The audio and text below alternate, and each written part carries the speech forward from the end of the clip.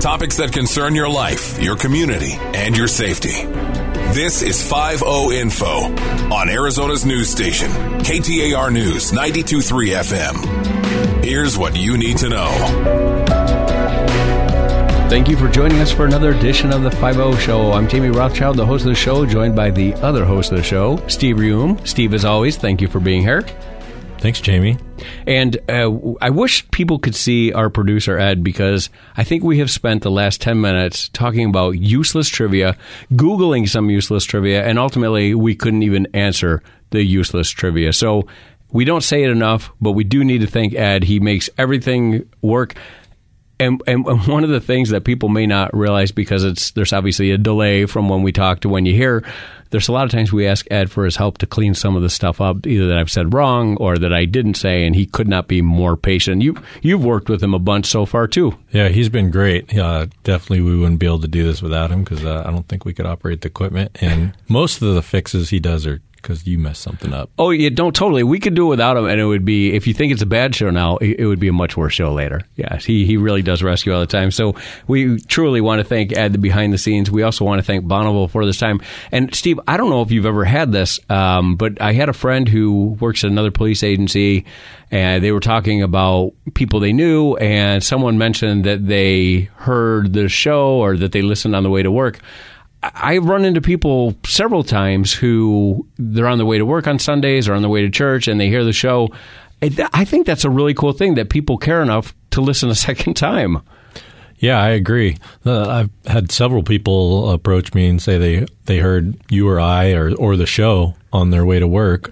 And sometimes, they'll play clips from our show during the day, during the week, and then people will hear that on their way to work, too. So KTAR Bonneville's got some really talented guests. If you ever get a chance to check out their website, KTAR, if you go to podcast, there's a bunch of shows. Fire's got a show. There's shows about real estate and Rosie on the House. There's so many cool shows. If you ever get time throughout your day to listen, or if there's an episode you miss and you want to hear from one of our guests, please check out the website. Also, if there's someone that you're interested in hearing from or a topic that interests you, please let us know. You can check out the Contact Us tab on the silentwitness.org website. You can submit information if there's a topic that you think would be relevant. And obviously, we focus a lot on law enforcement-related topics. So if there's something that's of interest, we'd love to hear about it. Steve, you didn't sign up originally to do this. We're going to talk about your career in a second. But now that you've done the Silent Witness thing, and you do a lot with the TV media and certainly on this show, what do you think so far?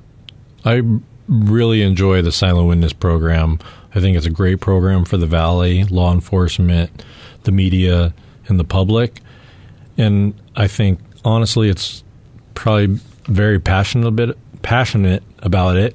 And I think it's my favorite position I've held on the department so far, just because I get to help so many different types of victims, work with so many different agencies, the different media outlets, and all the different bureaus within the Phoenix Police Department. So it's funny you say that about the victims, because a lot of people don't know that's part of the job. And here's what I mean. So today or this week, we were at an event, and that event was to honor Officer New from the Phoenix Police Department.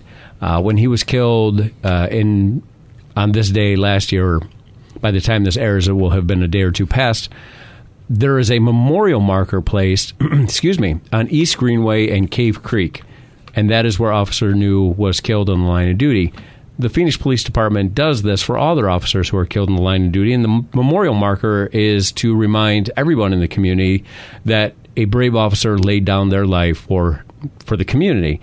And a lot of people don't realize that's the impetus behind the signs being up there, and they don't realize maybe people just don't have the need to really think about it.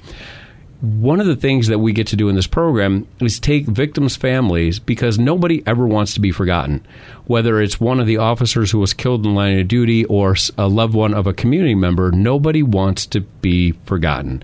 And no family member wants their loved one forgotten. So you and I have had the opportunity to meet with these families and give them a voice, working with the media, whether it's TV, radio, social media, give them an opportunity to talk about their loved one and plead to the community for help solving their cases. When you've done that, well, how does that impact you?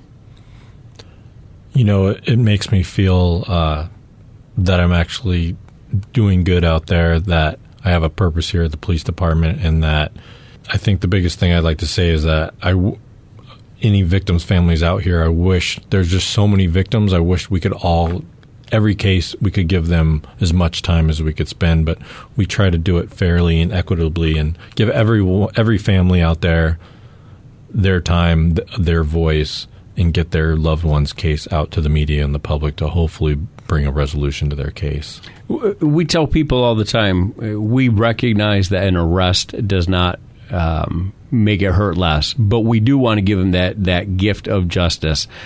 Families of survivors or survivors of folks who have been injured or passed away will tell you that they feel a tremendous sense of unfairness, that the person, whether or not they meant to cause that harm, that person still has their freedom. They're able to walk and love their family and do all the things that the victim's family, or the victims rather, do not have the ability to do. So we want to get that sense of justice for them. It's fairness, it's justice, it's the right thing to do. It doesn't make it hurt less, but we do want them to know that the person responsible for their loss is not out there enjoying their freedom, that everyone is being held accountable. And so when you think of silent witness, when you think of solving crimes, sometimes there's crimes that we don't even know have happened. You may live near someone who is running a house filled with illicit activity. You may live near or work near or have the occasion to know somebody who has committed multiple crimes. Those crimes are felonies. Silent witness can help with that. We really want people to know, and Steve, I'm asking you, the anonymity portion, we really want people to know how important that is. How important would you say that is for someone who's driving around right now to know, hey, if you call us, you really are truly anonymous? Absolutely. That's one of the most important things about the program and the message that I'm trying to get out and the program's trying to get out to all the residents, all the citizens of Phoenix Valley-wide, that we are 100% anonymous, and we try very hard to maintain that anonymity.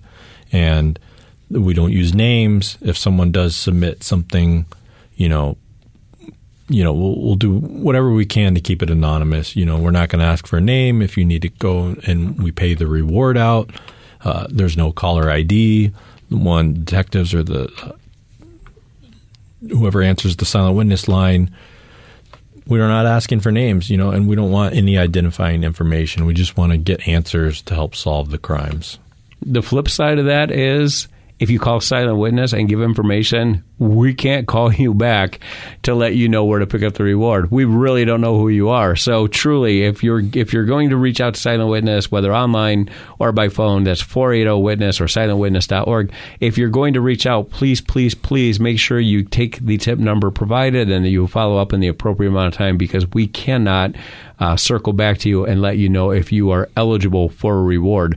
Having said that, the anonymity is also important because we recognize that, yes, it could be a neighbor, someone you don't know, and it might also be someone who's important in your life, and we don't want to ever put our tipsters in the way that someone could easily discover who they are. So when you contact the program, please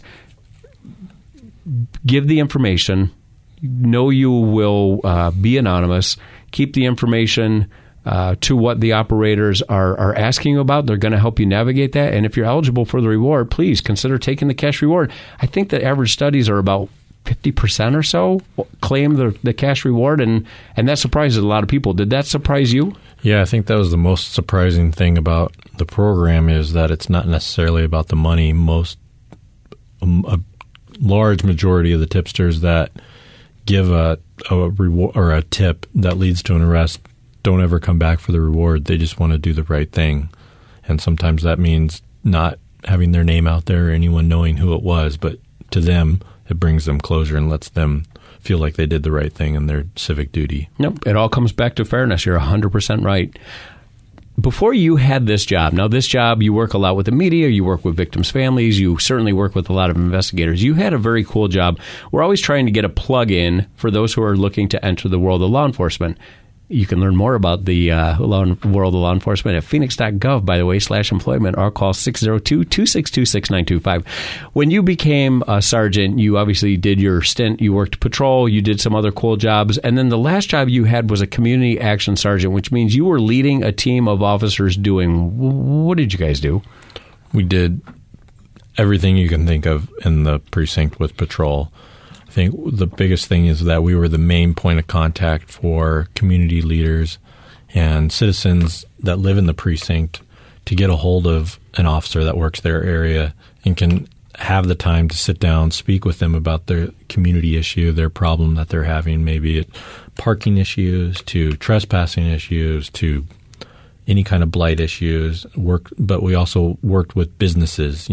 The community action officers are such a huge part of the police department, and I really didn't understand it totally until I was able to work with those people.